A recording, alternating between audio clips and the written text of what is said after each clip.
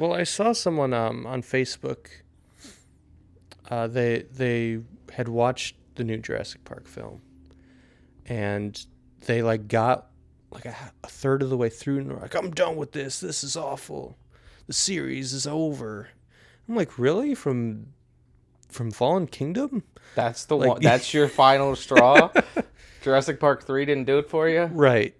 So I don't get it. I don't get the It's- absolute hate It's for the it. same absolute hate that I just don't. Well, I don't get how all the hate on Solo. I actually really enjoyed Solo, but then I still don't get all the hate on The Last Jedi. Me either. We were just having this conversation yesterday about like how Kathleen Kennedy lost her job because of Star Wait, Wars. she's not. No, she was fired. What? When? Because Solo did so bad. No, get out of here. That's why they're not doing the other spin-offs now either, right? Well, they're not. Well, they said they're not Yeah. going to, but yeah, she was fired because people I boycotted thought she Solo. was still. I heard she was fired. I heard she was fired too. I might have to look into it. But then I was telling Amanda, it's like she had theoretically one bad film, which I will argue that it was not a bad film at all. She had one bad film, and they're gonna fire her. And I was reading through it. I was like, Amanda, let me just read to you some of the films that she's done. And Right. she's not only, and she's one of the most powerful producers in Hollywood, and she's a woman too, which is even fucking better. Yeah. Express in UK says that she is staying and she was not fired. Yeah. I didn't think she was But- fired. There was a lot of rumors about it. Yeah, and I guess they were talking about her possibly stepping down, Mm-hmm. it says, but it doesn't look like she was fired. You're saying, yeah, she's one of the most powerful producers. She's like one of the best producers. You look at her filmography. It's practically hit after hit after hit. Right. And you go, oh, she screwed up with Solo or whatever. And you're like, people are calling for her head because of it. Although I think they're calling for her head because they didn't like Last Jedi. So they're like, oh, there's two movies I Right. don't like. Get Well, rid that's of why her. they boycotted Solo was because they didn't like Last Jedi. Which is so silly. No, it is. It's stupid. Like, why would you, just because you didn't like one in the series, why would you not support the other? Because then you risk them not making anymore. Because they're like, well, that one didn't do good, and then the next one didn't do good. Well, what's silly about it, so the people that boycotted the film were of this like huge, I don't know how huge of a group they are, but they're of this group of fans that's angry that there's more women, female like main characters or more diverse characters in Star Wars.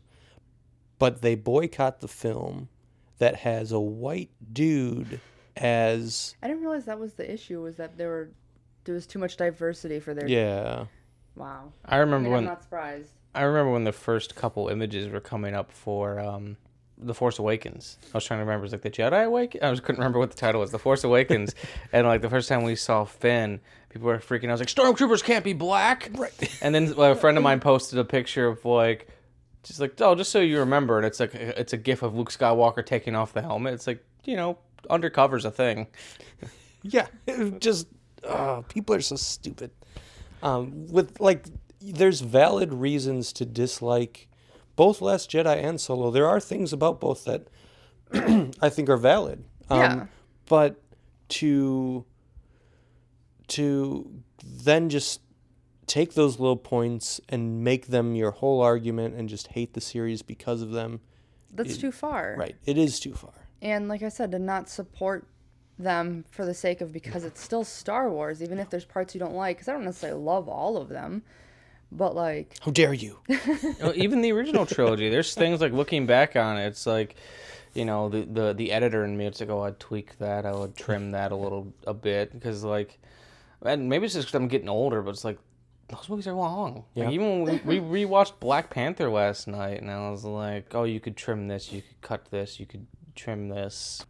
As we're watching Black Panther last night, it's like, as much as I still think it really holds up, but there's up until Killmonger invades Wakanda, it's like it's all pretty standard superhero fare. Yep.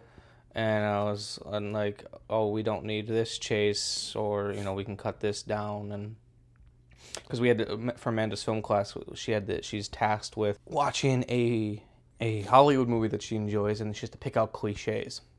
Nice. So I thought that could be a fun one because while it has got a lot of cliches that all superhero movies does, there's also cliches that it chooses to turn on its head a little bit.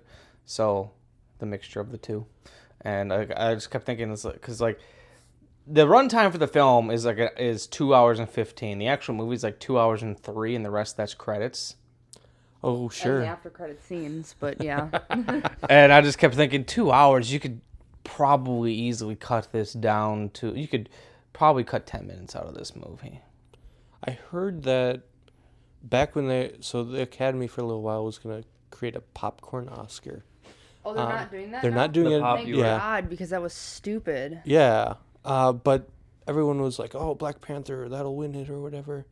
And then the people at Disney or whatever, they were like, "No, Black Panther, we want it to win the actual Oscar." Yeah. And I'm like, I get what you're saying, but Like you should always strive to reach the highest, but like I in a weird way, I kind of appreciate the slight ego they have. It's like, oh, we're creating a category for you, and they're like, fuck it, let's try for the real one. Like, let's not essentially take a handout. So like in a weird way, I respect their decision, but I don't think it's gonna get it.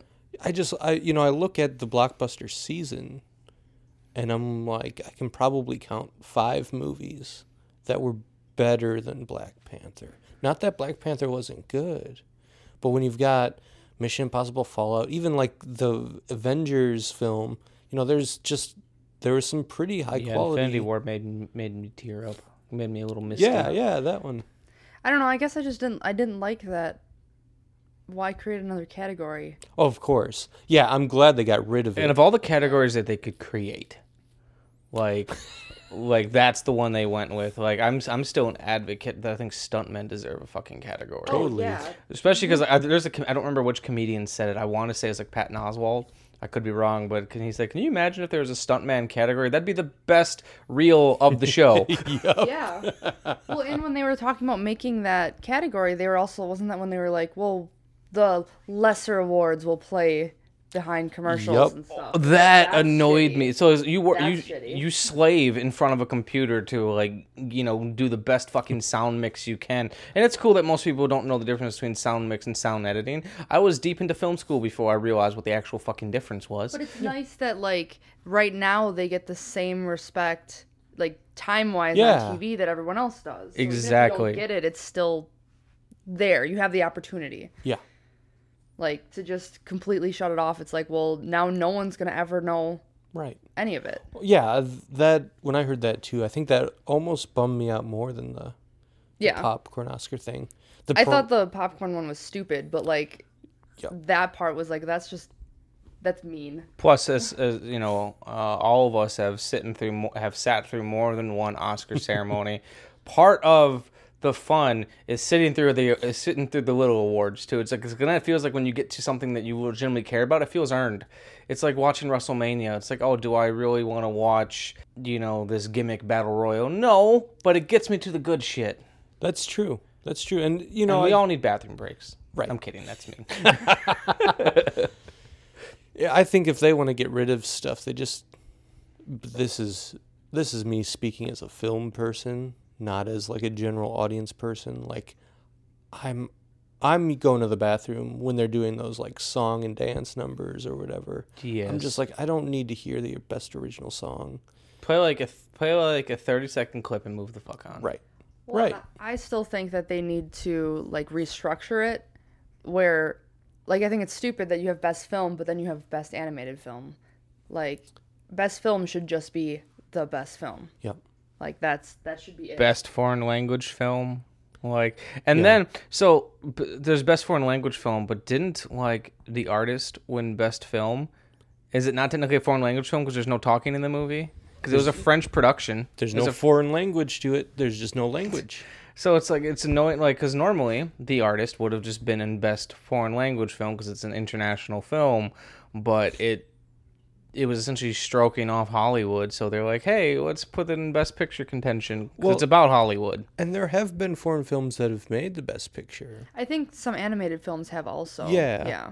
Didn't Beauty and the just Beast? Yep. It won it. It just seems weird, though, to just have, like, it goes just the same way I feel about like wrestling. Like you have like the championship belt, and then you have the women's championship belt, because you can't just have one championship belt. Right. But like it's just like you have this like big award, but then you have to have the sub awards because not everyone qualifies for the big award, but then they should qualify for something else. Or it should, instead of best picture, should be like best live action or something. Sure. Yeah, I mean, or national live action. That way they're on the same playing field, because it feels like best picture is a bigger deal than the other ones. Yeah. And like that's the part that seems kind of unfair. I definitely agree with you on that. I don't think that they'll ever change it. No.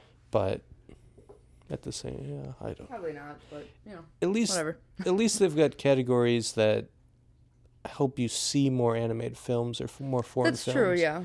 And this is like what people don't understand about like that whole popcorn Oscars. Like, people don't need to see more popcorn movies. We already know about the blockbusters. Right. So you don't need a blockbuster category. Yeah. However, I do love that every year when the Oscars rolls around, without fail, my mom's like, I haven't heard of any of these movies. Everyone does that, Yep. though. Yeah, and I was like, well, part of that is because all you watch is MeTV, and they don't advertise these movies on MeTV during the Western hour. That's right. But speaking of Westerns... That was kind of like my ham-fisted segue a little bit. Like, I was trying to think, it's like eventually we need to get ourselves on topic. How can I mention that? And I was like, oh... It worked a little bit. So, let me actually do the intro. Warning! This movie podcast actually discusses movies. Be aware that it may discuss any of the following elements: endings, surprise twists, unexpected cameos, and all manner of spoilers. If this doesn't appeal to you, why listen to a movie podcast? Without further ado, please enjoy our feature presentation, The Shameless Picture Show.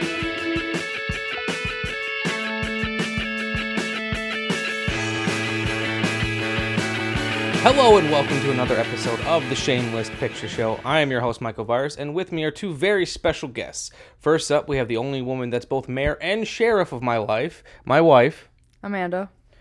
And then I just rewrote this one, so bear with me for a second. And returning to his second episode of the show, a man that's known for painting the town red. Kyle. Is that what I'm supposed to do? Yeah, Okay. yeah. You say your name. I kind of lead you in, and then I always hope there's kind of somewhat of an awkward silence before they get to their name. I don't know. The awkwardness is what makes this segment work. We should, if, we do this a bunch more times, just sort of time it out. Go 1 second, 5 seconds, and see what the sweet spot is. I've retweaked them in editing, too. It doesn't matter how long you actually... No, I can retweak it however I want it to be. So if I want it to be short, I can. And I listen to the way it's delivered and decide from there. Like, I think there's an early episode of the show where my co-host Nick he was confused because he was getting used to the structure. Because I never ran past what I was going to do. I just started reading the intro, and he was like, Nick... And I put an unnecessarily long amount of time in there. I love it. So I listen to how the name is said and then decide from there. So it's a little inside baseball for everyone listening about how editing a podcast works. It's all fake. The podcast is fake. Pretty much. Anyways, on today's episode, we'll be discussing a revisionist Western from 1973, High Plains Drifter. Directed by Clint Eastwood from a screenplay by Oscar winner Ernest Tidyman, High Plains Drifter is about a stranger with no name in search of a bottle of whiskey and a pillow to lay his head. The town the stranger finds is a small lakeside mining town named Lago. The stranger is barely in town a couple of minutes before a drunken gang of hoodlums pick a fight their mouths can't cash, and they're all picked off in a quick gunfight. While in Lago, the stranger learns this town is in dire need of a quick hand to help them take out 3 outlaws that are plotting revenge against them. The stranger has no interest in helping until the sheriff and mayor offer him anything he wants from the town free of charge. All pretty standard Western fodder, that is, until we learn about Lago's dirty secret that they'd do anything to keep private. Will the stranger help them, or will he just use them? Even the citizens of Lago aren't sure. High Plains Drifter is Eastwood's second directorial effort, and the first Western he had directed, followed by Pale Rider, The Outlaw Josie Wales, and Unforgiven. Many consider Eastwood's gruesome yet haunting High Plains Drifter to be one of his best films, and the film still holds a staggering 96% in Rotten Tomatoes. That being said, the film isn't universally loved, and many consider the film to be more derivative than visionary. One such detractor was John Wayne, who thought Eastwood's vision of the West was a cesspool filled with murderers and immoral jerks. Regardless, the film is considered a classic and is worth discussion. High Plains Drifter stars Clint Eastwood, Verna Bloom, Mariana Hill, Billy Curtis, and Buddy Van Horn amongst a slew of other character actors, and features a beautiful score by Dee Barton and cinematography by Bruce Surtees. A drifter came riding out of the West. You know him as Clint Eastwood. The citizens of Largo didn't know him at all. What did you say your name was again? I didn't. Fear was in their greeting. Murder was in their minds.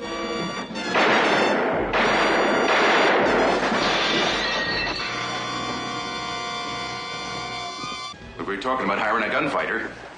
Yeah, we don't know anything about that fella there. Now, who is he? Where's he coming from? You don't want to get shot. You don't want your shops or your houses burned.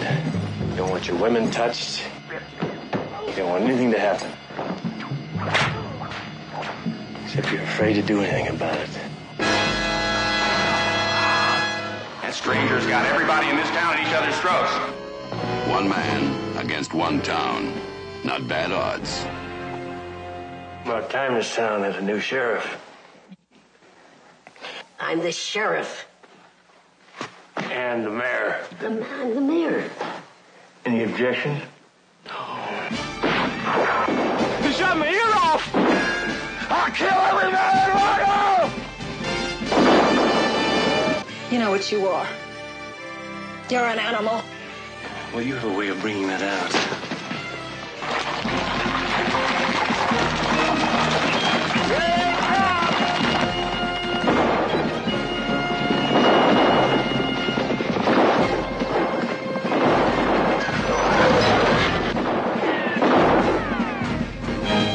They didn't know him when he drifted into town. Now they'll never forget him. Who are you?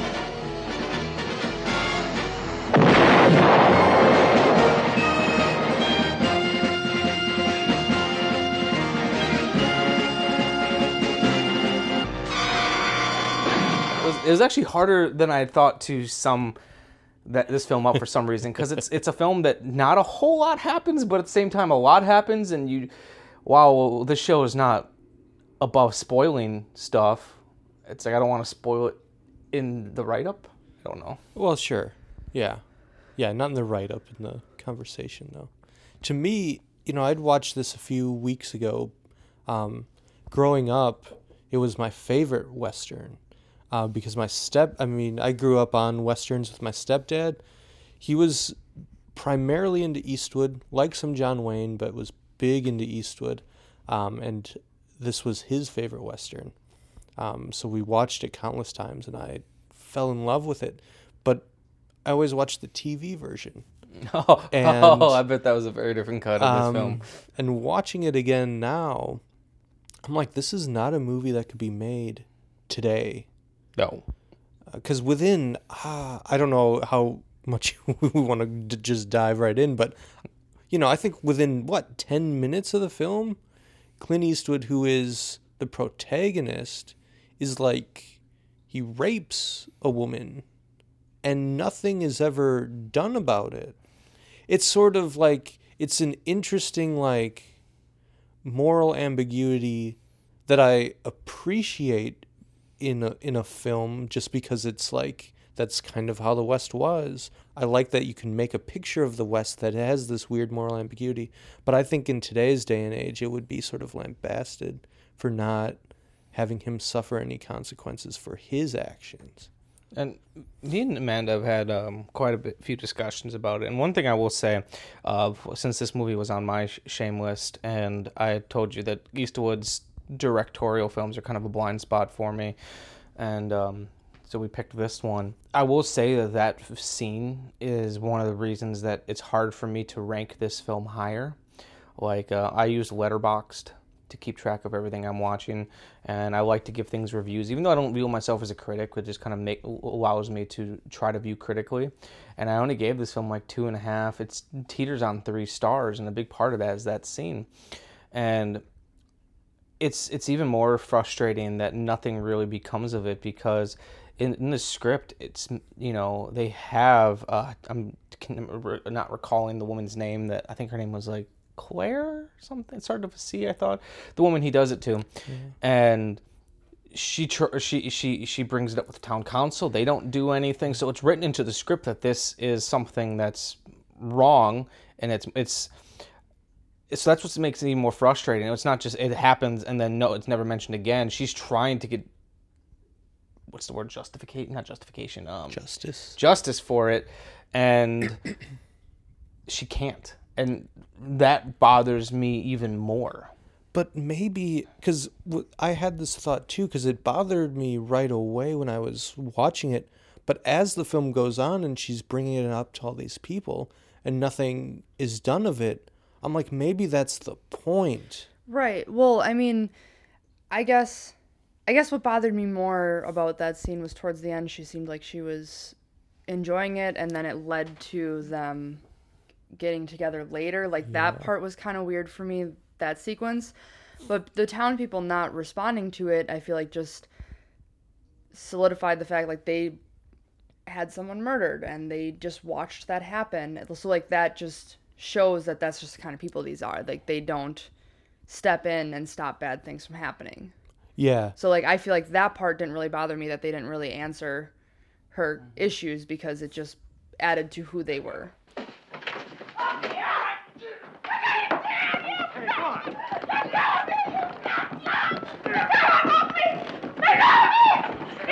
Hey, come here. What is this?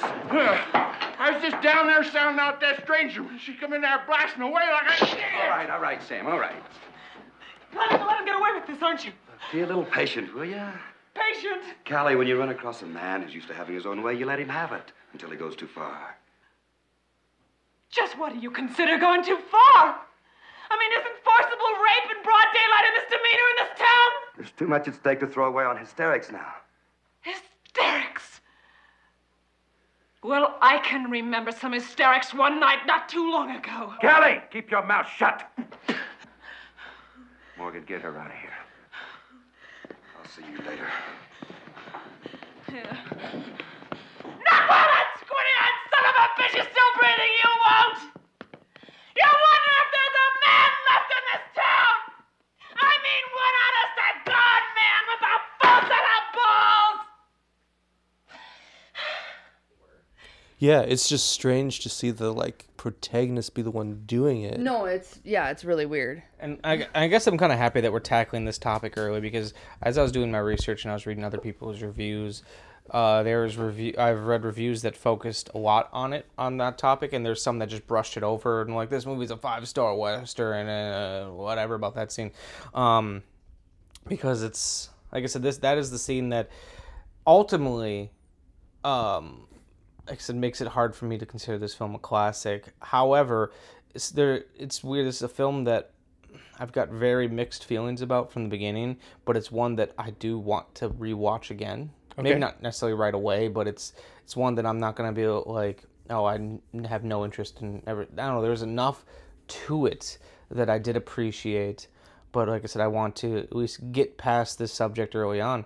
And one thing I do have to say is slightly fascinating about not only that scene, but then just a lot of the violence in general in this film, is it's very conservatively shot. Mm-hmm.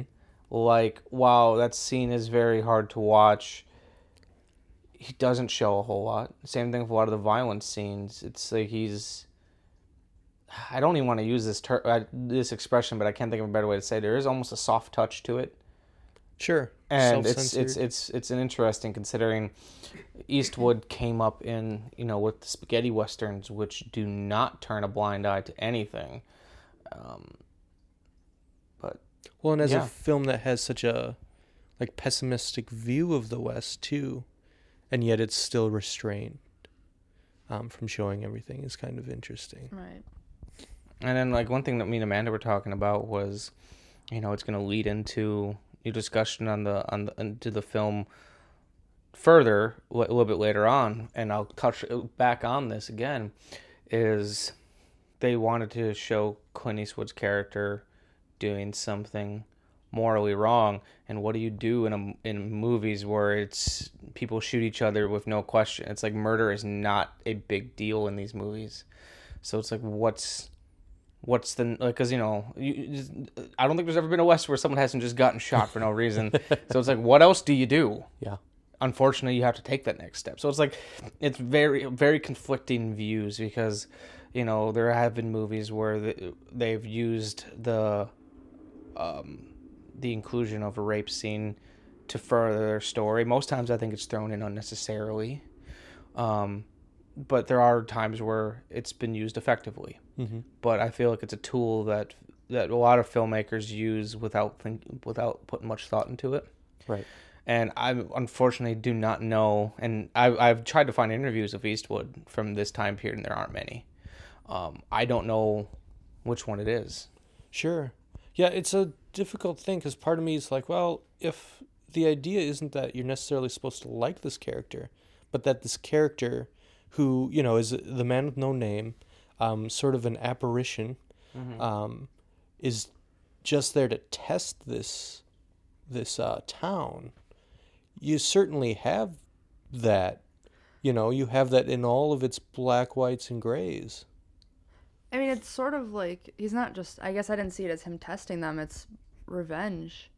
Yes, absolutely. Like, I mean, what they all did to him, and he just takes advantage of everything they have in literal ways, and actually just taking, like, stuff. And actually, there's because we're kind of tickling on a topic that's going to lead to the, there's a quote I actually wanted to read that I thought it was a very well written review of the film, and they kind of had some of the similar thoughts I did, where, you know, for everything good the film did, the inclusion of that scene kind of, because you could have told the same story without it. Oh, sure. And I really, there's a paragraph, so it's a little bit hefty, but I think this guy does a really good job in explaining that not only does this scene, you know, it's just a frivolous scene that's added, the writer thinks for no reason, but he also says the entire film gives a good clue into what the filmmaker's opinion on rape is in general. So, okay. So like I said, it's a little bit long, so bear with me. Eastwood's character, though a sociopathic monster and a rapist, is the film's moral center, which says a lot about what a morally bankrupt movie like this is. He's meant to be the voice of conscience who rides in the town and exacts vengeance on those who once stood by and watched while a man was killed. The revenge theme provides a justification for everything that happens subsequently, especially since the finale draws an explicit link between the unnamed drifter and the dead man, even suggesting, as the stranger fades away into a hazy mirage in the desert, that he's the reincarnation of the noble murdered man. The film keeps implying that, while what the stranger does is despicable, in some ways these people deserve what they get, that they were asking for it. That's precisely the film's attitude about rape, for sure, and what the stranger does to the town as a whole is akin to rape as well, the violation of the community as an entity. The stranger comes in the town and rapes, not only the women, but the town as a whole, and the film suggests that maybe this is all right. The filmmaking frames most of the stranger's behaviors as a big joke, with Eastwood's self-satisfied smirk as the rim shot through the punchline. Eastwood encourages the audience to laugh along with the stranger as he humiliates, punishes, and torments the townspeople in revenge for their own horrible deeds.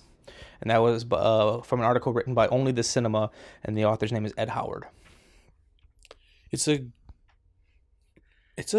deserved perspective or critique on that. It really is. You know, I think a lot of that film too, what he does to the town after that scene, you're kind, like, for me at least, watching it again, I'm like, this dude's just a jerk. And it's not until later in the film that you do start to turn and start to sympathize, go, oh yeah, these people kind of deserve it.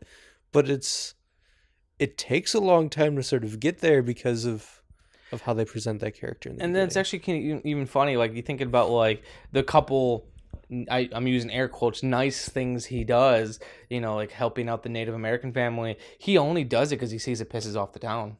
I don't think he does it because he's got a good heart. He's like, oh, this annoys them. Let me give them candy. Well, if he does do it because it's the right thing to do, if you think about it, he's getting revenge, but those people weren't involved in what happened to him. Mm-hmm. So it's almost like he still could be a nice person. He still could, you know, to the people that deserve it, but the people in the town don't.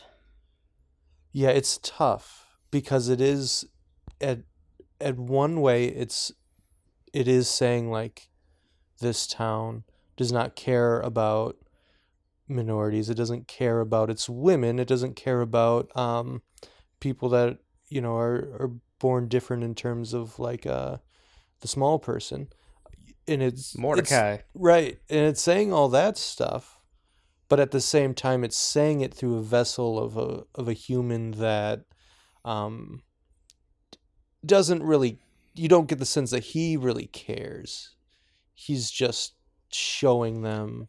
And then I guess one thing that we can definitely say that's being done here is Eastwood is playing with his own image.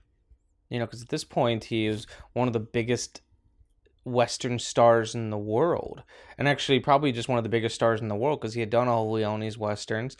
He had done at least one Dirty Harry movie of Don Siegel, Escape from Alcatraz. He is one of the most known faces at this point in cinema. Probably, ironically, him and Burt Reynolds are probably the two of the most famous actors of all time, and then John Wayne being the older guard. And you know, while his characters in Leone's westerns was always kind of cool, calm, and collective, and had a pretty obvious moral center, you know, while he wasn't always the ride into town and do what's best John Wayne character, in The Good, the Bad, and the Ugly, out of those three, he was the most morally good out of all of them. Right.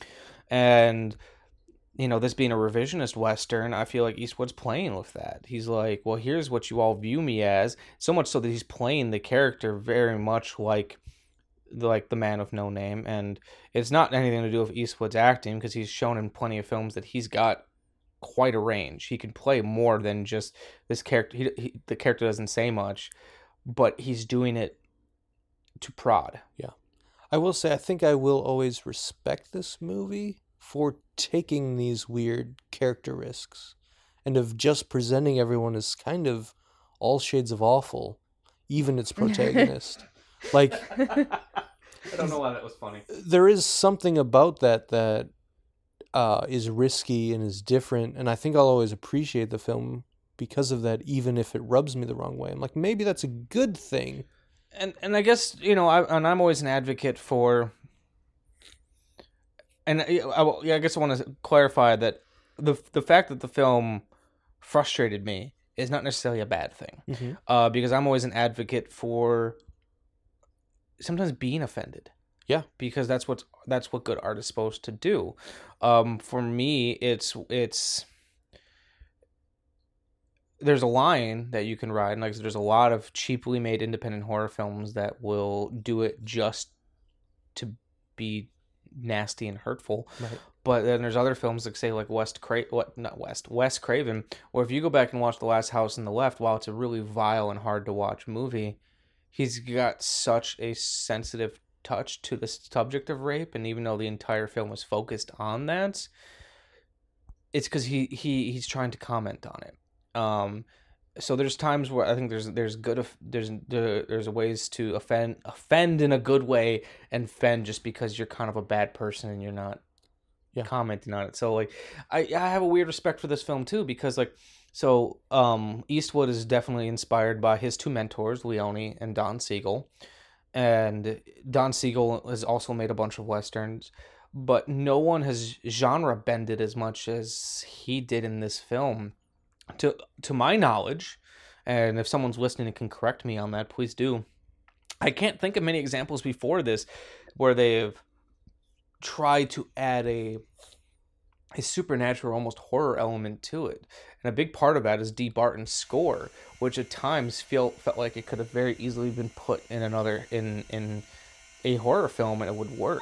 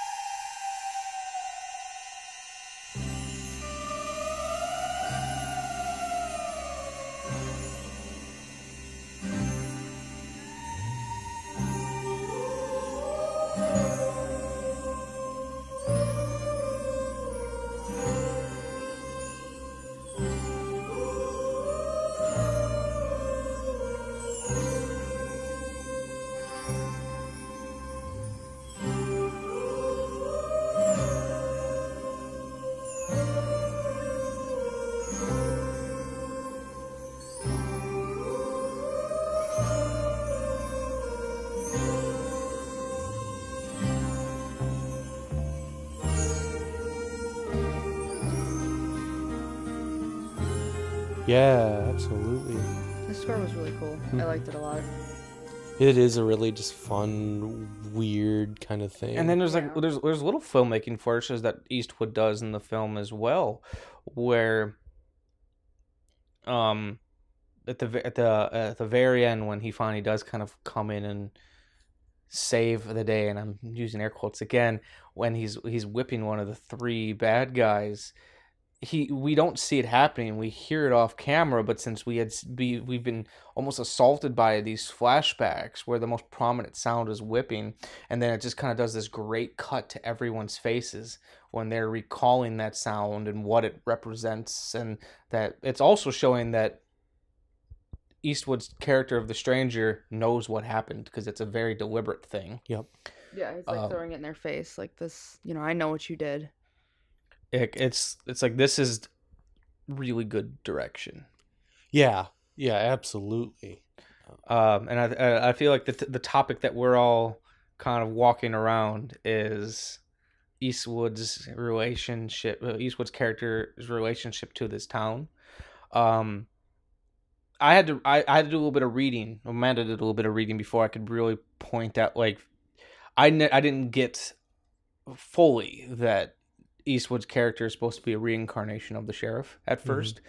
I remember reading that Eastwood talks about that Ernest Tidyman's original draft has Eastwood as a brother to the sheriff, but Eastwood kind of took like a Nicholas Winding Refn approach where he's like, any useless piece of information, let's remove and just kind of add ambiguity to it.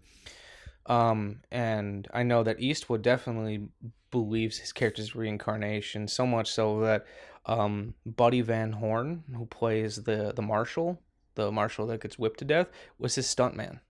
Yeah, that's right. So he cast his own stuntman who looks vaguely like him to kind of to really attack that thought, but never explicitly says it. Because that ending line is what made me think that it was maybe, because it's Yeah. like, you never told me your name. You know what my name is. And then I could have sworn Mordecai says something like, "You got it, General," or something like that. It was like, was that a nickname that he was calling throughout the film? Because I thought that's what he meant. It was like, "Oh, I've been calling you General," or some crap. And I didn't get that, Marshall, whatever. Like, once someone else pointed out like the reasons why, and I was like, "Oh shit, that is a very obvious." But not too, like, yeah. It's like, oh, that makes complete sense now. Yeah, I feel like I would have gotten it the second time we watched it if we had watched it a second time after seeing the whole thing. But I didn't really.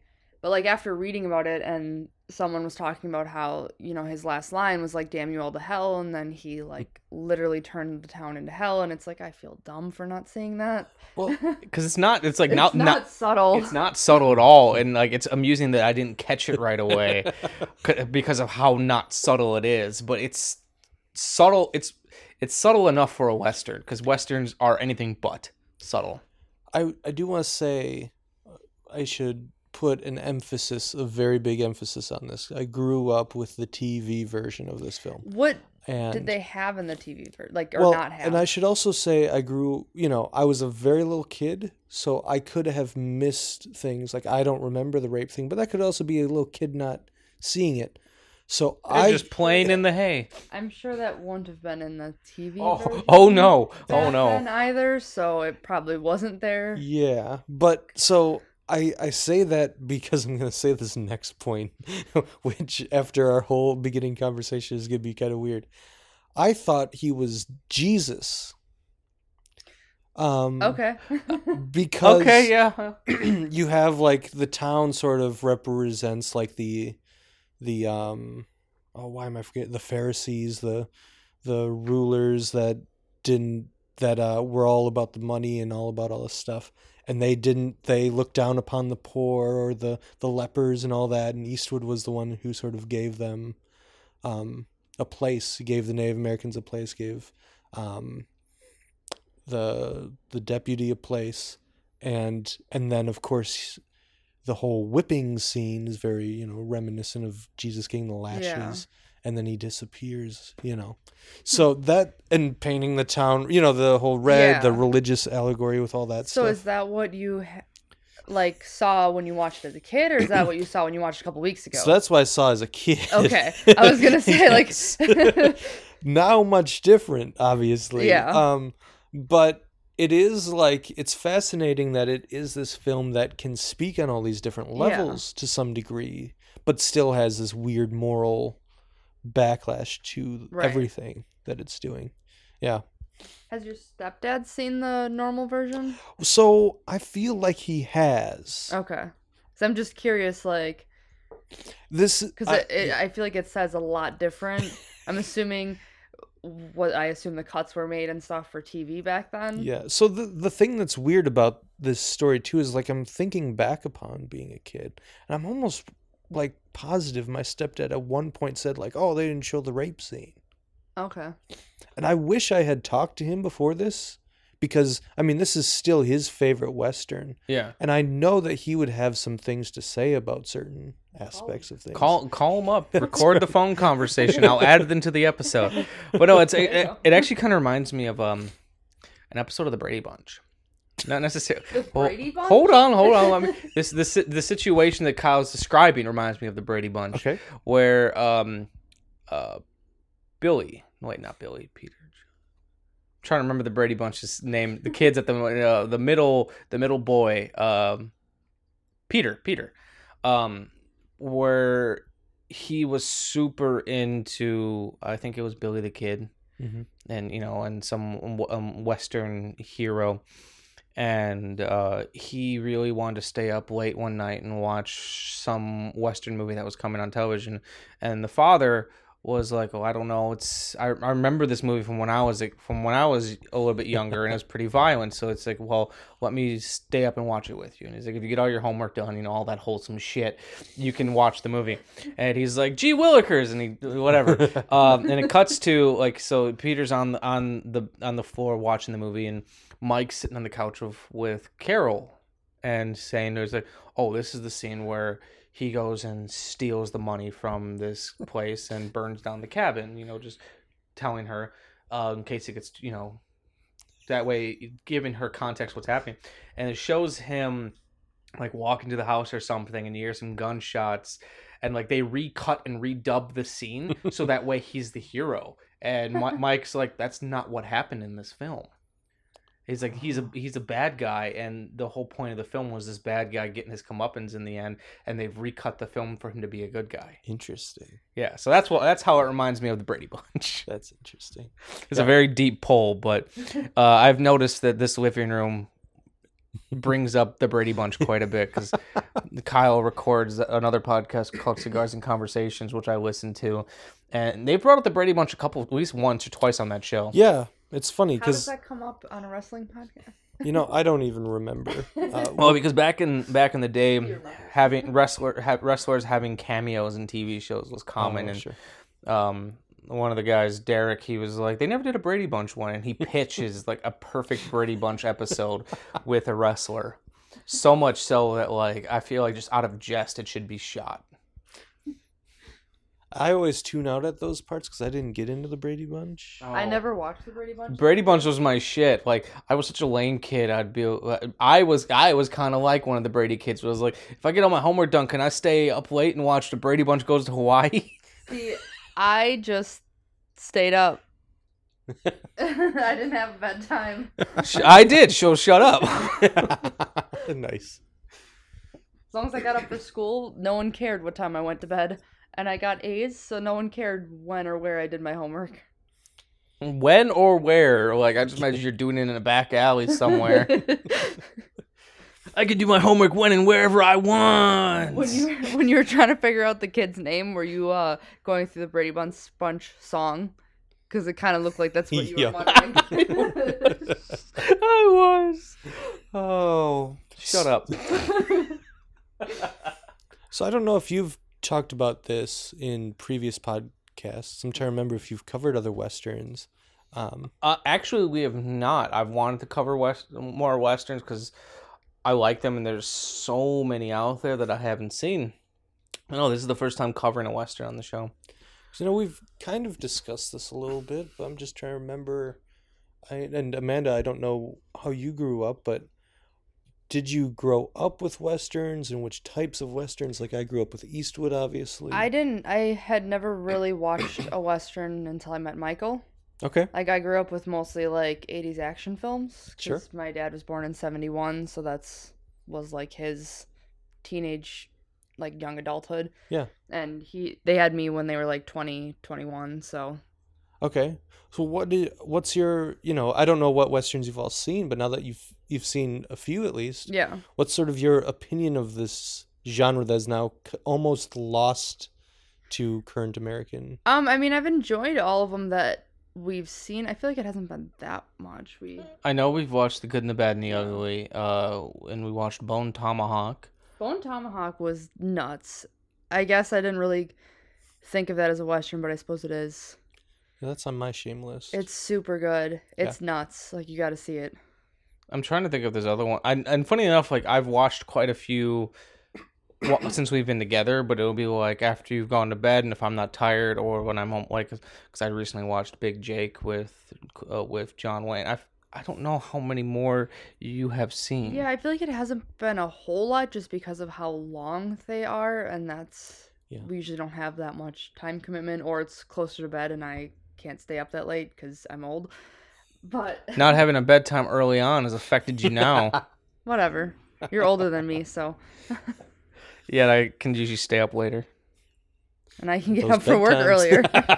Nice. Fair point. But yeah, no, I've had fun with the ones that I've seen. I think The Good, the Bad, and the Ugly, I think, was probably my favorite. Or I suppose Bone Tomahawk, now that is classified as a Western.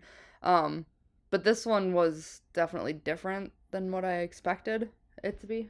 And one thing I'm sure you're seeing now is that as you're watching through some more classic Westerns, you're seeing the tropes and other things. It's like when I started getting more into Westerns, I can't not see the first Star Wars film as a Western.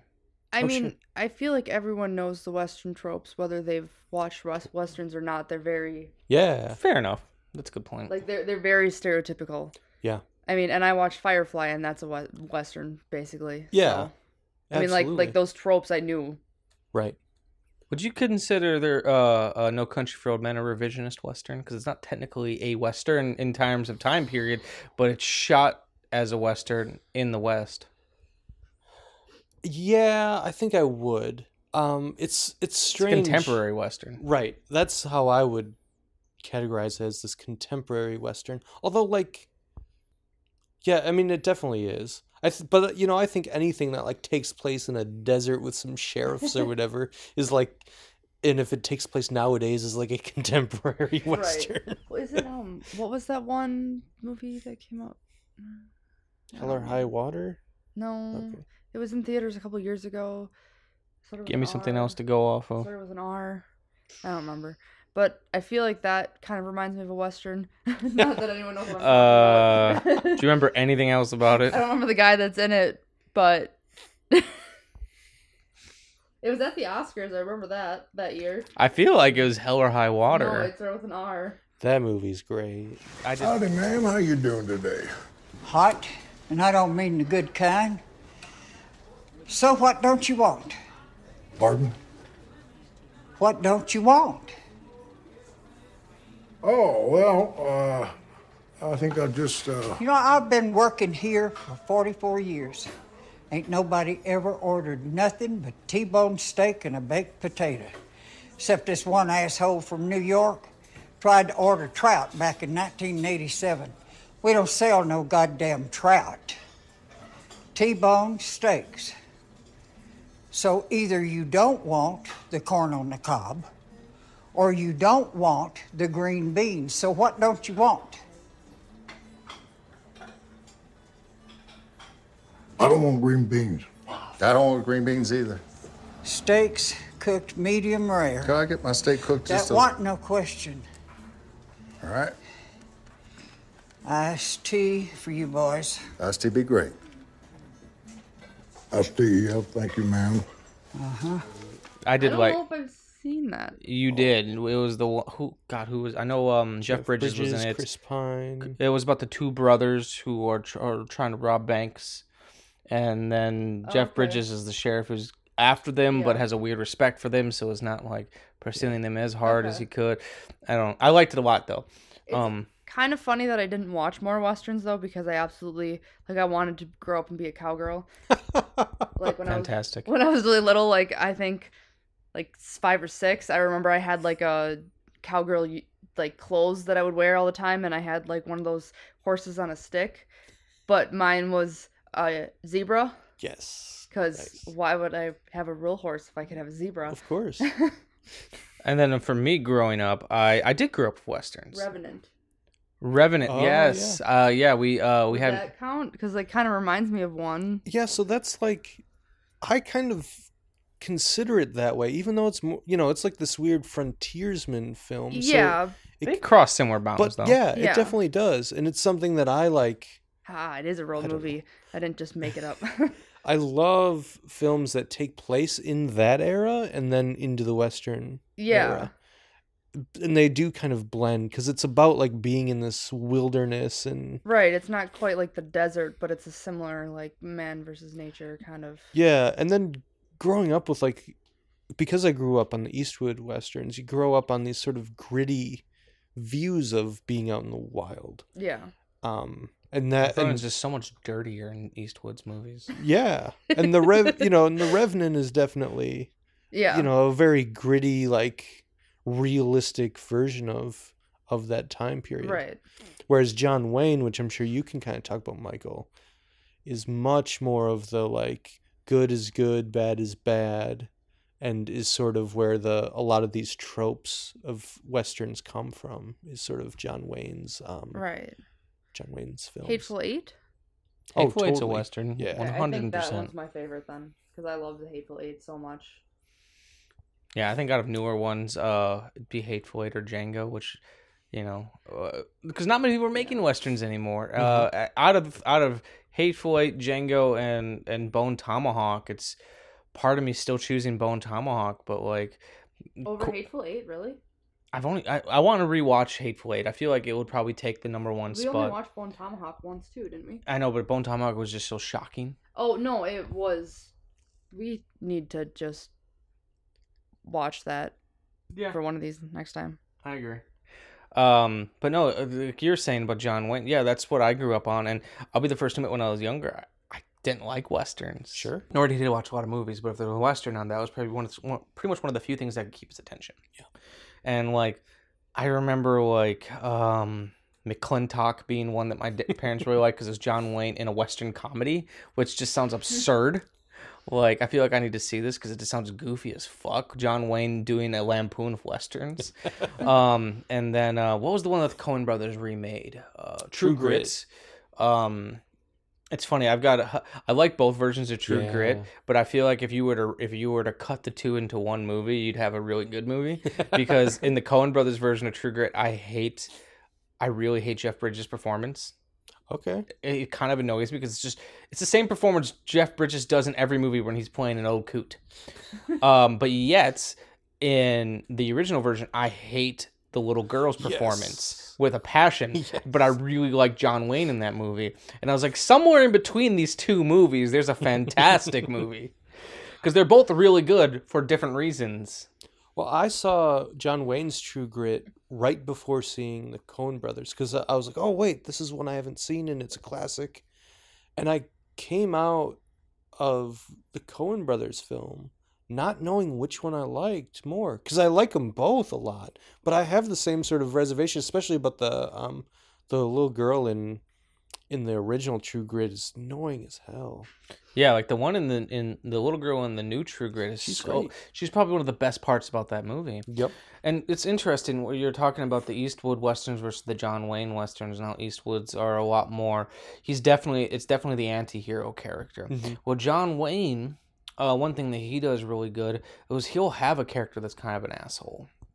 Say, I'm going to use Big Jake as an example because it's the one I watched most recently. There's also not Stagecoach. What's the Searchers, where he's not necessarily a good person in either one of these movies. Because in Big Jake, he is the estranged father of this family that has been gone for a long because he pretty much realized being out in the West is what he doesn't want to. He doesn't want to settle down. So he fathered these kids and essentially just fucking left because that's, it's kind of like that old allegory of the old man in the sea. Nothing on shore is going to keep them away from that. And I think there was a kidnapping, and of John Wayne's grandson. So not only does he find out he has a grandson, but someone's got to call for Big Jake. So they send a message through the West, which just seems so fucking weird. It's like, send a message through the West, and it's just like, what does that mean? It's just people like, go to town and start asking about if anyone knows where Big Jake is, and then you ask enough people, and eventually that's impractical as shit. It's the Old West. Telegrams, they only had like 3 telegrams in the entire country, and then he'd come up, and a big portion of the movie is them pretty much saying, you're a terrible father, you're even worse grandfather. You're a piece of shit. You smell bad and you're a drunk. But, in the end, he's kind of like this charming piece of shit where he will come up and, pretty much admit to all of his faults and then save the day in the end. So it's like it's still pretty black and white. There's a little bit of gray, but not nearly as much as the Eastwood Westerns. Is that the one with Ron Howard? No, that's the Cowboys. That's the only film where John Wayne was killed. And to this day, both my dad's no longer with us, but my mom and dad do not like Bruce Dern because he's the only man to kill John Wayne in a movie. Really? Yes. I swear to God. That's the whole reason not to like someone because of a movie? Yes. That movie I thought was great. And, in general, like, because my stepdad started watching more John Wayne films. It seemed like as I got older, he started getting more into that because his father was. It's funny though because like I remember when I started getting into westerns, it was spaghetti westerns that got me into the genre. Me too. Because not only I think they're shot really interestingly, even when they weren't shot well, the Italians were just so fucking weird and crazy with their shooting that they would do just interesting things. They're a lot more violent, which is, I hate to admit, but the violence is what got me into spaghetti westerns, and then I started realizing the things I liked about them. And I remember, like, when my mom was like, "You like westerns now?" She says that about everything. I know. She never knows what you like. And then I was like, "Yeah, but I really like the spaghetti westerns." She's like, "Oh, those are the really cheesy ones." And I was like, I disagree. But then getting into spaghetti westerns and then going back and checking out some of the American westerns, it's like, oh, there are things that, like, I remember I recommended to you to watch Stagecoach. Yep. And how I thought, like, while it does have a lot of the tropes of the American western and has some of the, like, the cheesier aspects of it, there's a lot of really good in that film. Mm-hmm. Well, I feel the same way. I think my favorite John Wayne western is Rio Bravo, which is actually I just bought because I bought it on Blu-ray because there's a John Carpenter commentary on it. Whoa! Because Rio Bravo is John Carpenter's favorite movie. Why of all the westerns did you pick this one? Well, I have to go back again to a 10-year-old kid going to the movies on Saturday afternoon in downtown Bowling Green, and there was Rio Bravo. And I will never forget the effect of seeing that film. And I went again. They held over Rio Bravo in my small town for another week, and I went back again.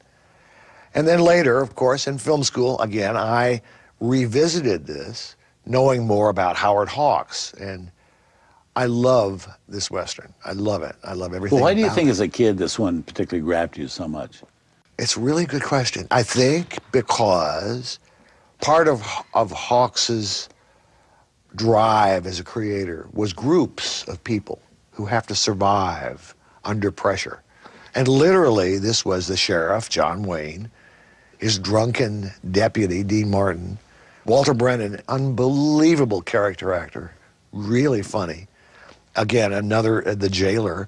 And they had to survive inside this jail against forces of evil outside. It's something that appealed a great deal to me, not just in Westerns, but that general plot. I've remade that 100 times myself as a horror film. So, This plot? This plot. Really? Oh, yeah. People trapped someplace, and outside the forces of evil are going to come and get them. But there was there was the measure of what a professional is and does in this film. That was what Howard Hawks was about a lot. Are you good enough, John Wayne says to Dean Martin at one point. Are you good enough to do the job? Are you competent enough? Are you up to it? Or have you let the demons that bother you drag you down? That's awesome. And that's like isn't that a remake of a previous Rio something? It might have been, and then Assault on Precinct 13 is essentially an adaptation of Rio Bravo. Yeah. Really? Yeah. John Carpenter said, I just essentially ripped off the story. So there's I've got a big fondness for Westerns, I think, growing up. With Westerns always playing, it's sort of been this genre that I've loved, even though I haven't seeked out all of the new like Westerns that are available. Like Hostiles just came on Netflix. I'm extremely that one of excited Christian to see Bale that we wanted to see. Hostiles, where Oh, I remember the trailers for that. That Yeah. looked really we good. really wanted to see Me it. But too. Yeah. if you want to see classic Westerns, do you have Amazon Prime? Oh yeah. You can search by genres on Amazon Prime. Go to Westerns. And there will be a plethora. Almost everything I've watched, Western-wise, like an old Western, I've watched on there. They've got everything from the 30s and 40s Westerns. They've got a shit ton of spaghetti Westerns on there. And everything in between, too. So they got some, like, I don't remember the name of the film. There's, like, a 70s Western with Dustin Hoffman playing, like, a Native American or something. Oh, yeah. That's on there. Like, there's just so much stuff on Amazon Prime. Amazon Prime, not that they're sponsoring the show, but they should be, has got one of the most unique film collections out of any of the streaming services. And a big part of that is, too, because they will do... They have movies that never made off VHS because they'll scan the VHS and put it up on their service. That's awesome. That's really cool. Yeah, it seems like Amazon Prime has become the way to go for like older films now. And then there's companies like Blue Underground. They put out the release of Deep Red that you have. They have their entire catalog up to stream. Cool. On Amazon. Arrow Video puts a lot of their stuff up to stream. That's cool. Not necessarily their new releases, but some of the small, like I was morbidly curious by their release of Microwave Massacre, and I was like, I don't know if I'd buy this, but I'd watch it on Amazon Prime. So what are your favorite... I feel like you're leading this episode. It's kind Yeah, of I'm nice. I don't have to do as much work. It's nice. Well, it's funny because we've talked a little bit about Westerns in the past, Yeah. you and me personally, but I think it's fun knowing that you've seen a bunch, but that we haven't had some of these conversations yet. Yeah, it's funny. We've both seen a lot, but there's very few that we have both seen. I'm realizing. Yeah. Out of the Eastwood Westerns, what have you seen? What are some of your favorites? Give me a second. I got to pull up a list. The man has been in a lot of movies. So here, talk for a moment. Amanda, what have you seen? I think we already covered that. That's right. I guess Not much. If anything, I can. This is I will dead say, air. I can cut this out. I will say Clint Eastwood did not look how I thought he was going to look. Explain that for The me. way he looks now as a crotchety old man is how I figured he always looked, honestly. Not as the dashing. No, like... Gotta admit, he was a really handsome man back in the day. Yeah. He's a shell of his former self. But, like, when I first saw it, I would have never guessed that would have been him if you just would have showed me a picture. Yeah. But then, like, when I forget what I was looking up. I think I was curious if he had, like, kids, which he has a lot, by the way. Yeah. And they're younger than me, which is crazy because he's like 88. I know, it's nuts. But yeah, the way he looks now with his like puffy white hair that's mostly gone and just sticks out everywhere, it's like that's how I honestly figured he always looked. I'm looking at the list of. I thought I had seen more Eastwood Westerns, and he's only been. Granted, this is an IMDb list that someone compiled, okay, and it's not including the television work he did. But he'd only been in 21 Westerns. I know I just say only 21. Only 21. But you look at like John Wayne's career, Eastwood needs to step up his game a little bit. I know I've seen The Good, the Bad, and the Ugly. I don't remember which one, if it was For a Few Dollars More or Fistful of Dollars. I've seen one of those two. Sure. When I was younger, I do not remember which one. I've seen Hang 'em High, but I want to rewatch it. That was one. I've been wanting to watch Two Mules for Sister Sarah because it's got an amazing theme song. And an amazing name. And then The Beguiled, I know, is one that I've been wanting. It's not technically a Western. It's a war drama, but it takes place during the Civil War, so it counts. And Sofia Coppola just did a remake of it. Whoa, okay. And it's interesting. I know the plot of it, which I'll read off to you real quick. While imprisoned in a Confederate girls' boarding school, an injured Union soldier cons his way into each of the lonely women's hearts, causing them to turn on each other and eventually on him. And it's Don Siegel. Oh, okay. Sounds crazy. Yeah, and it's got an amazing cover. And then High Plains Drifter, but I have not up until High Plains Drifter, I've not seen any of the westerns he directed. So I've not seen The Pale Rider, The Outlaw Jersey Wales, or Unforgiven. Oh, that's what this episode should have been. Should have been Unforgiven? Well, only because it's like when people talk about the best westerns on their lists, The Unforgiven is generally like between like 3 and 1. Usually it's a toss up between Unforgiven or Tombstone, which is another one I have not seen. I haven't seen Tombstone. There's a period of time where I was like just searching out the ones that no one had, because I thought, well, of course I'm going to have an opportunity to see Unforgiven. Or of course I'm going to have an opportunity to see Tombstone. If you see a Western in a store to buy, it's one of those two, or The Good, the Bad, and the Ugly. Me just being a movie hipster, I guess. I was specifically searching out I've never seen The Forgotten Pistolero. Let me see that instead. You should create, now someone else is going to do it because it's going to be on this podcast, but you should create a website called the Film Hipster or the Movie Hipster. Yes. That could be your review or written website. That's not a bad idea because Grant, hell, I've even needed the name just for the segment where I review shit from Vinegar Syndrome, because all of those movies are movie hipster type things. It's stuff no one's ever heard of. I found a fun blog when I was looking up reviews for, or when I was initially looking up High Plains Drifter, and it's called the Clint Eastwood Project. And this one was good. The journey of a father and son who search for the meaning of manhood with fast food in every Clint Eastwood movie ever made, even the really shitty ones.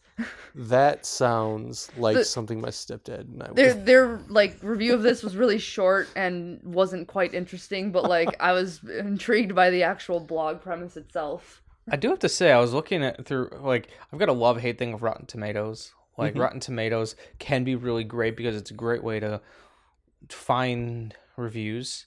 However, it's kind of annoying with the High Plains Drifter. There's no reviews on there from before 2000. Yeah. So I don't know why it's not compiling the old reviews, or if the websites just don't have them back that far. Excuse me. However, I was looking through Clint Eastwood's filmography of his director, actor, everything. Based on the percentage of positive reviews, he doesn't have a whole lot of shitty films. It'll be a lot of red tomatoes and then a couple green splats mixed in, but he's had a pretty consistent career. So I love Clint Eastwood as a director, even though I haven't seen all of his films. The thing that I respect and love about him is that he is both an auteur and he is Yet he doesn't believe in the auteur theory. And he is the everyman director. He sort of reminds me of the those workhorse directors that just make films consistently. Yeah, it's kind of like Don Siegel, his one of his inspirations, where Don Siegel definitely had a style, but he didn't have one genre he stuck, or even I guess Howard Hawks. Howard Hawks would do westerns, he'd do comedy, he'd do sci-fi, he'd do a little bit of everything. But no, the auteur theory is a French theory of filmmaking, or the author theory, where your director is the author and the film is an extension of him, where everything from the music to the look to the style is very indicative of one man's style, where Clint Eastwood is very much the thought. He believes that he doesn't believe in the auteur theory because he said filmmaking is such a collaborative effort that I can't take ownership of all of that.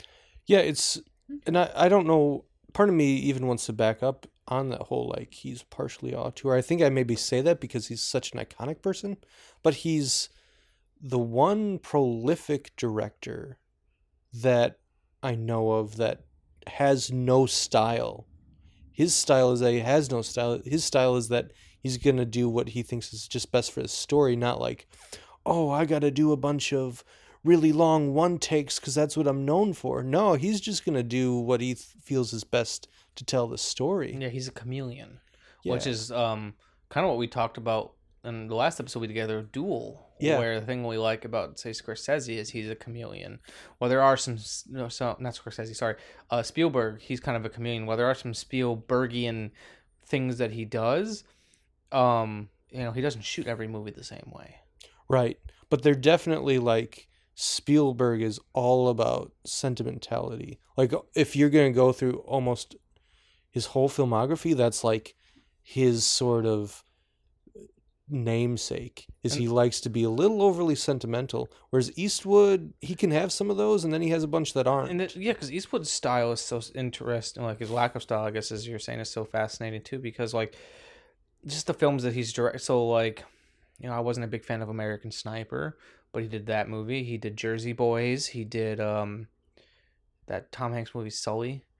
Yeah. He just is all over the place with what he finds interesting, because especially if you look at the early part of his career when he was directing, he was doing a little more action films, but like now he's kind of moved himself into like the drama territory, and the man seems to make a movie about anything. Right. The thing is you were saying that on Rotten Tomatoes you see a lot of red and not a lot of green.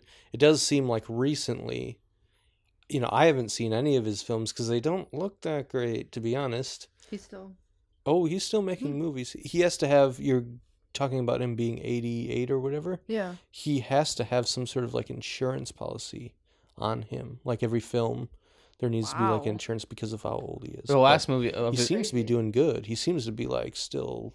The last movie of his I know I've seen for sure. I remember wanting to see Jersey Boys, but I hadn't seen it. The last one I saw was American Sniper, and I was pretty lukewarm on it. That's one that I haven't seen that is probably his most popular from now, like the last decade that I haven't seen. I just think about the terrible baby puppet. There's a point where Bradley Cooper has, his dad holding his newborn baby, and it was a still puppet, so you can see him moving the baby with his thumb. It's pretty terrible. But that's so awful. A little bit. I really got into Clint Eastwood in like the 2000s with Letters from Iwo Jima and Flags from Our Fathers. At that point, I didn't really care for war films, so like I didn't see any of those. It's kind of I used to have the same stigma with war films that I used to have about westerns. Sure. It's like, oh, these are all going to be really boring. Letters from Iwo Jima. So those two films, I don't know how much you know about them, but they're told from flip perspectives. They're supposed to be like, sort of like, how would you call them? Like, they're not like, it's not like one's a sequel to the other, but it's talking about like the sort of, is it the Battle of Iwo Jima? I think that's what it is. But one of them's from the side of the American soldiers, and one of them's from the side of the Japanese. That's cool. And that's actually kind of fascinating, because knowing what I do about Eastwood's politics, I will say it's not often that he lets his politics come through in what he's making. That's true, and he doesn't hear. Like American either. Sniper is probably the only one where it was a little bit more charged, but like I said, looking at his career, like I had not noticed that. Like I said, what I know about his politics and his political views, he doesn't usually add it much into his movies, or the fact that like he's good working friends of Morgan Freeman, and they are on completely different spectrums of what they believe. Yeah, what's Letters from Iwo Jima, the one that's told from a Japanese perspective, is known as being the better of the two films, and it's sort of I feel like it's the first, or one of the first, at least the first high-profile war film that took World War II from the side of the Axis, right? The Allies and Axis, right? So it took the side from the Japanese perspective. So usually everything's told from the American or the British perspectives, that were fending off the Nazis and the Japanese. But it's a really just compelling, sometimes hard sort of film to watch. I would want to watch that. Yeah, it's honest, it's beautiful. It's way better than Flags from Our Fathers, which is okay. Which, it has some merit to its own right, but most of that film isn't even really about that battle. It's sort of about the aftermath and what that does to people. So it's sort of more about PTSD. Yeah. Is how I felt about it. Okay. Yeah. So those films are great. Gran Torino is a so-so movie. Oh, I liked Gran Torino. I forgot he was in that. Yeah. So He he also directed directed that too. Oh, I didn't know that. Yeah. I liked that one. I remember liking Mystic River when I saw it. It's been a while since I've seen it though. That one was for some reason one that I didn't like out of like sort of his contemporary films. I wish I remembered why I don't like it, but it needs a time for a rewatch. Yeah. $1 Million Baby is just so damn good. I think I was too young when I saw that movie because I remember renting it and just being bored. But I wasn't super into film at the time too, so I think it's just I don't know like what made me rent it, but it's definitely one I want to rewatch. Yeah, $1 Million Baby. I mean, that's another like it's difficult to watch because it's sort of brutally honest about this female boxer and what that can do to you and all this stuff, but the performances are just, I mean, you've got Morgan Freeman, you've got Clint Eastwood, and then you've got Hilary Swank, and they're all like at the top of their game. So just watching them do their shit is enough to be like, this is great. And then Eastwood was really dialed in as a director with that film, and how he shot it and the look of it is just gorgeous. Yeah, it's great. It's a great film. Watch it again, Michael. I will have to. Put it on your shame list. Yeah, it's back on my shame list, which, occasionally does happen, where there's movies like, I feel like I've seen that, but I want to see it again. So let's cycle it back real quick towards, because I feel like we're winding down a little bit on time. Cycle it back to High Plains Drifter and just kind of get like a final thought type thing. I guess I'll start with High Plains Drifter. As I said earlier, it was a movie that I feel like might go up in rating for me. A first viewing, like that, like I said, I think the shock of that one scene really kind of sullied the rest of the film for me, even though there was a lot that I did like from it, even though I didn't necessarily like Eastwood's character, but don't think we're meant to really like Eastwood's character. And that was another thing that was kind of a shock for me, is not really liking this character. But I don't know, I'm fascinated by it, and that makes me want to rewatch it. Like everything from, like I said, kind of like the slightly supernatural haunting element to it, to, like I said, the movie is just really wonderfully shot. Mm-hmm. Like I think westerns sometimes get a bad rap because so much of it is just out in daylight that you don't sometimes notice what they're doing with cinematography. But there's some really memorable shots in this film, and so that score is great. If I could find the score on vinyl, I'd buy that in a heartbeat. So yeah, it's and I'd like to pick it up on Blu-ray because I feel like I want to see it in a really high quality print. And if I can find a commentary with Eastwood on this film, I want to hear Eastwood talk about this film. Absolutely. Because I don't know, I feel like there's something I'm missing. Well, not to cut you short or whatever, one thing we didn't talk about is the fact that they built that whole town. Yes. So usually you go to some like fake ass town, or you shoot it on sound stages and all that, and he built the whole thing, and it costed him more money to do it, but he's like, no, we got to do it this way. Not only he built the whole town, it's not just exteriors, he built all the interiors as well, so that way they can shoot in every building. So those are full buildings, like it's not just like the fronts.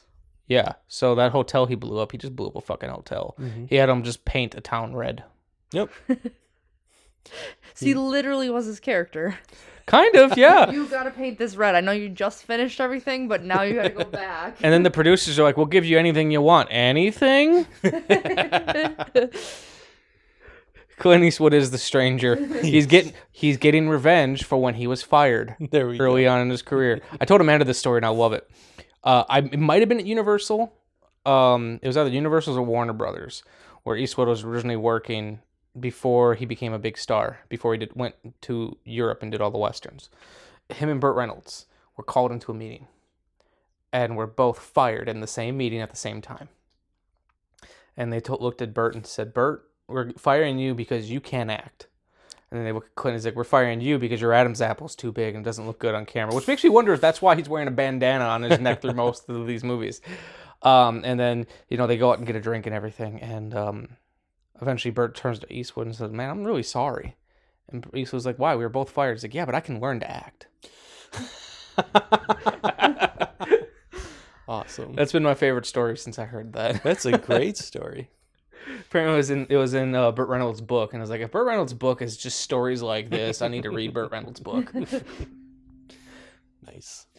But no, it's they gave this man everything, like, because in the second film too, because like he did play Misty for me before this, and I don't know if it was a huge hit, but I remember it was pretty well reviewed. And in his second film, it's like and another reason they want to shoot in the back lot is to save money, and he's just like, no, I'm just gonna. He just drove around in his truck, just finding a location that he liked, and he just found this lake, and he's like, we're gonna shoot it here. If I remember right, it was shot in California, which Yeah. I did not look like how I imagined California to look at all. Well, and it's strange to see I don't know why this is, but it's strange to see a Western take place on a lake. Like, yeah, I was thinking that too. It's like, remind me of Holes. Yeah, totally. The minute you like see that first wide shot, and you're like, where the hell are they? But like, I mean, if you think about it, towns usually pop up where there's Totally. lakes. Like, it kind of makes more sense for there to be a lake than it to be in the middle of nowhere. And it also did a great job of creating a spatial location. So like later on in the film, when the three bandits escape from jail and they're heading to that town, you see a giant lake on the distance. It's like, oh, that's where they're going. Yep. It does a great job of creating a spatial awareness. Totally. And it makes, like you were saying, it makes sense where all these other Westerns technically don't make sense because they're not on lakes. I mean, I don't know much about Western towns in real life. Like, maybe they didn't always pop up by lakes, but like, why wouldn't you want to be by a source of water? Yeah. So it's like this funny, like, logistical thing that when you see it, you're like, this is weird because you don't see this in Westerns, but it also makes sense. Right. I had to say I was a little surprised by like that you could take a bath at a barbershop. Yeah. That was so weird. Like, and not just take a bath, but like they're washing you. And then the barber had the shakiest. Anytime someone walked in, it's like, oh, I would just. Well, I don't shave now, anyways. But like, I would never go to him. One thing that I think is fun about this movie is the cast of characters. Like, between the barber with the weird comb over and the shaky hands, then the sheriff, and then the deputy who's this. I just remembered what my other one could have been for you. For my intro for you. Yeah. As like and one man who would always pay the extra 10 cents for the lavender oil. Yes. I was just amused by the sheriff. I'm not really a lawman. They just gave me the badge. I love how brutally honest he was about it too. Yep. He could have done that too. Yeah. He's not really a lawman. He just got the badge. Damn it, there were so many good ones that I missed. I love the sort of cowardly shop owners. Those guys are great. Even the like the bad guys that come to the town at the end of 3. Well, because they got great faces. Westerns are great because they're filled with characters and character actors. It's like once you start watching enough Westerns from time periods, you see a lot of similar people popping up in different parts, and that's part of the fun for me. And same thing with cheap horror films. Westerns are a little more notorious for it, but you start seeing all these familiar faces, and you start to feel like you kind of know them. Yeah.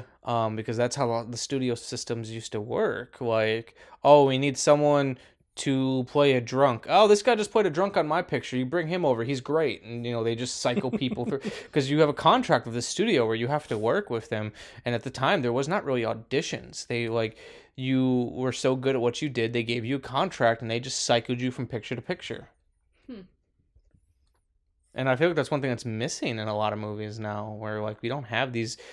We do, but in a different way. These strong character actors. It's usually if it's anyone, it's the old guard of people that we need a fidgety old guy. Let's get Christopher Lloyd. But like with younger actors, since it's so vanity based now, that I feel like you're losing a lot of the fun opportunities. I do think that there is still typecasting in filmmaking.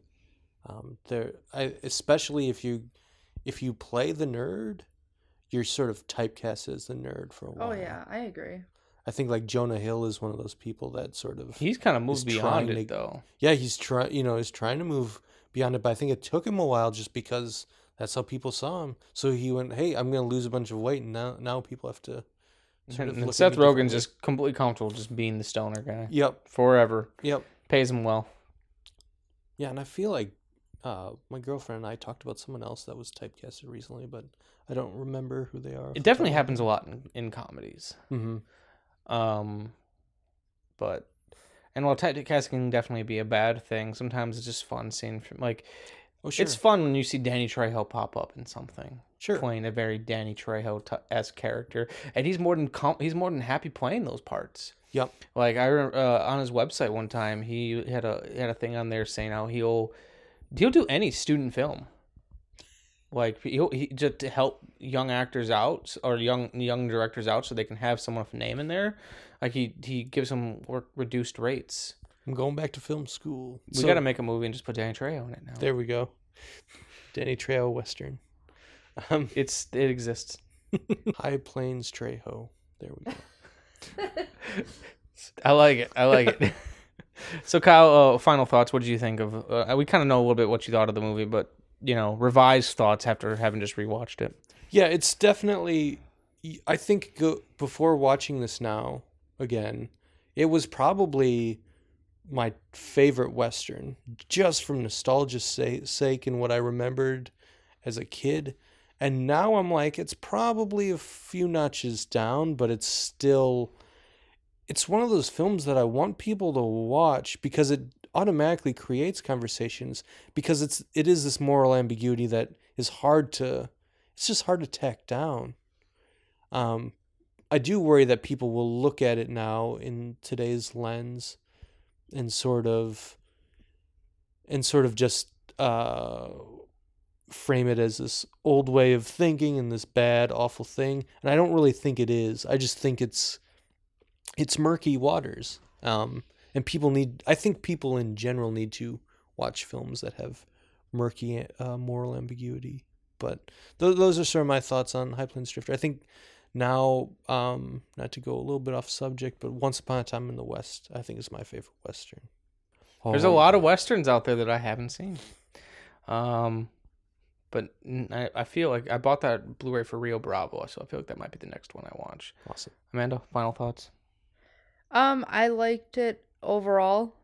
I think I need to watch it a second time also. So like I said, I didn't get a lot of the clues to who he was early on, so I would appreciate it more because they kind of enhance, like, his weird morals make more sense knowing who he is. So there's a lot of my issues were initially with those. Right. So now knowing that, it's like, not that it justifies his actions, but it's like I get it now, I guess. Yeah, part of me hopes that, like, upon watching it, this is like you're saying, Michael, that you wanted to hear what Clint Eastwood's thoughts are. Yeah.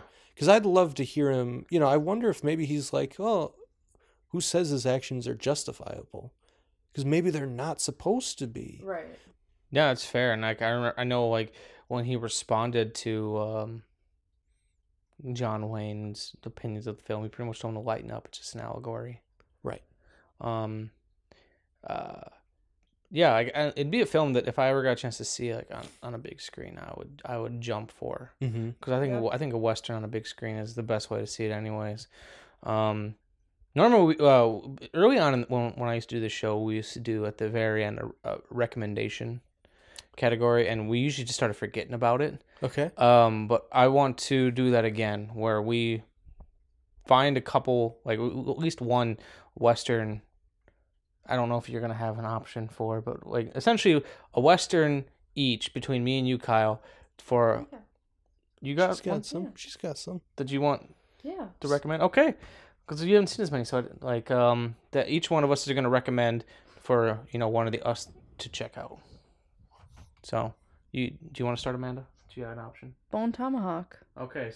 Amanda thinks that you need to watch Bone Tomahawk, which last I checked, it was streaming on Amazon Prime. Yep. Yeah. So Bone Tomahawk. For me, is it one of the best? Not necessarily, but it's one that I've been thinking about more and more. The John Wayne film I told you about, Big Jake. Hi, welcome to Trailers from Hell. I'm Larry Karaszewski. Now, people think of the 1970s as this very liberal, experimental time in American cinema, but they forget that as late as 1971, John Wayne was the #1 box office star in this country. Coming off of his Oscar win for True Grit, he made quite a number of late-period westerns. Some of them pretty good, like The Cowboys or The Shootist, but this one might be my personal favorite from 1971. It's Big Jake. John Fane. John Fane stops at bank robberies, train robberies, and killing. Fane and his gang raided the McCandles ranch and kidnapped little Jake McCandles. They held him for $1 million in ransom. They weren't afraid of the Army, and they weren't afraid of the Texas Rangers. And they thought his grandfather, Big Jake McCandles, was dead. He wasn't. If I was 10 when Stagecoach came out, I'm sure young John Wayne would be my hero. Or if I was 10 when The Quiet Man came out, middle-aged John Wayne would be my go-to guy. But as fate had it, I was 10 when Big Jake came out. So I have an absurd fondness for old man John Wayne. It's easy today to say he had grown out of touch because all we really think about in terms of the late 60s and early 70s is the hippie anti-war movement. But that was the counterculture. John Wayne was still the culture. Richard Nixon, the silent majority, and Love It or Leave It Americana. Now, during this time period, Wayne famously turned down the role of Dirty Harry, and he regretted it. That movie cemented Clint Eastwood as the heir to Wayne's macho throne. Wayne tried to make his own versions of 70s urban cop films, Q, Brannigan, but they're pretty awful. So he actually grabs two of the screenwriters of Dirty Harry, Rita and Harry Fink, and, they do their own version here. There's a speech that gets repeated in Big Jake that feels very similar to Dirty Harry's "Do You Feel Lucky, Punk? This 44 Magnum will blow your head clean off" soliloquy. Here it's anything goes wrong, anything at all, your fault, my fault, nobody's fault. It don't matter. I'm gonna blow your head off. No matter what else happens, no matter who gets killed, I'm gonna blow your head off. This is an extremely violent film, particularly considering it was rated G. It's also, though, very entertaining. Wayne has great fun interacting with his pet dog here. There's good stuff with everyone Wayne runs into saying, "I thought you were dead." And the cast is pretty solid. To bring in the youth crowd, there's Hollywood second-generation performers like Patrick Wayne and Chris Mitchum, plus Blue Velvet recording star Bobby Vinton, I guess taking the Ricky Nelson slot. And this is the final film John Wayne makes with his most frequent leading lady, Maureen O'Hara. But the co-star that really stands out in Big Jake is the great Richard Boone. The Finks worked with him on Have Gun Will Travel, and they write a great part here for him. He's such a nasty villain. He kills so many characters that the upbeat, happy ending just doesn't work. John Wayne, why are you smiling when all your pals are dead? Maybe the tone shift is because credited director George Sherman got ill, and Wayne allegedly directed much of the film himself. I mean, this is far from a great movie, but I've always felt it's a lot of fun, and I recommend Big Jake. Anything goes wrong, anything at all. Your fault, my fault, nobody's fault. It don't matter. I'm gonna blow your head off. Simple as that. Okay. Gosh, this is so tough because part of me is like, there's some classic Eastwood or, even like Sergio Leone with Once Upon a Time in the West that I'd love to say. But then at the same time, like one of the, I kind of want to be a little obscure or more, there's sort of like my leanings as a filmmaker. And sort of what I like is this sort of realism genre. Okay. And there's this film called Meek's Cut Off. You don't know much about women, do you, Stephen Meek? I know something or other. If you say so. Well, I know women are different from men. I know that much. But I'll tell you the difference if you care to hear. I don't doubt you will. Women are created on the principle of chaos. The chaos of creation, disorder, bringing new things into the world. Men created on the principle of destruction. It's like cleansing, order, and destruction. You think I'm wrong? You can tell me. But chaos and destruction, the two genders always had it. Chaos and destruction. Well, I don't know. I have to think about it. Mm-hmm. By Kelly Reichardt that came out. Yes. I don't know if it's like 10 years ago or something. I think it still might be on Netflix. I hope so. That is one that it was on my queue for the longest time. So that's a film that it Plus takes a female-directed Western. Yep. It takes That's some awesome. patience, and it's not like a Western because it's this sort of neorealism style, but that's a film that I would recommend just as something that is going to be completely different in terms of what you expect to see from a Western. But if I had to go, so there's that, and then if I had to go with like, this is just a great Western, and this is what sort of this genre is about, By the I way, would do Once Meek's Upon a Time in the West. Oh, Meek's Cutoff is on both Hulu and Filmstruck. Nice. Anyway, sorry, didn't mean to cut you off. Repeat. So yeah, if I wanted to go with just a straight up like, this is a classic Western that I'm super into, it would be Once Upon a Time in the West. That's a title that I've almost bought so many times out of like a $5 bin, and for whatever reason, every time I don't. It's a long movie, but is made by Leone, I think after The Good, the Bad, and the Ugly. I think so. And actually, it was a script co-written by Dario Argento. That's right.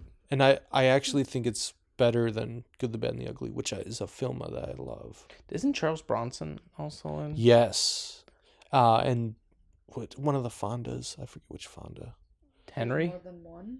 Yeah, there's. Oh yeah, Jane Fonda's got her brother Henry, and then there's a bunch of them. I don't. They're like Hollywood royalty in a I way. just love Jane Fonda.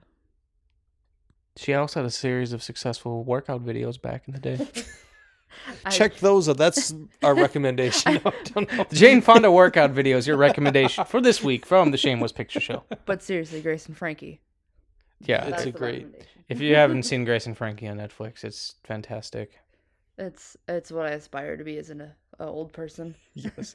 So it has Henry Fonda. I'm looking at Henry Fonda. He was the bad boy of the Fondas.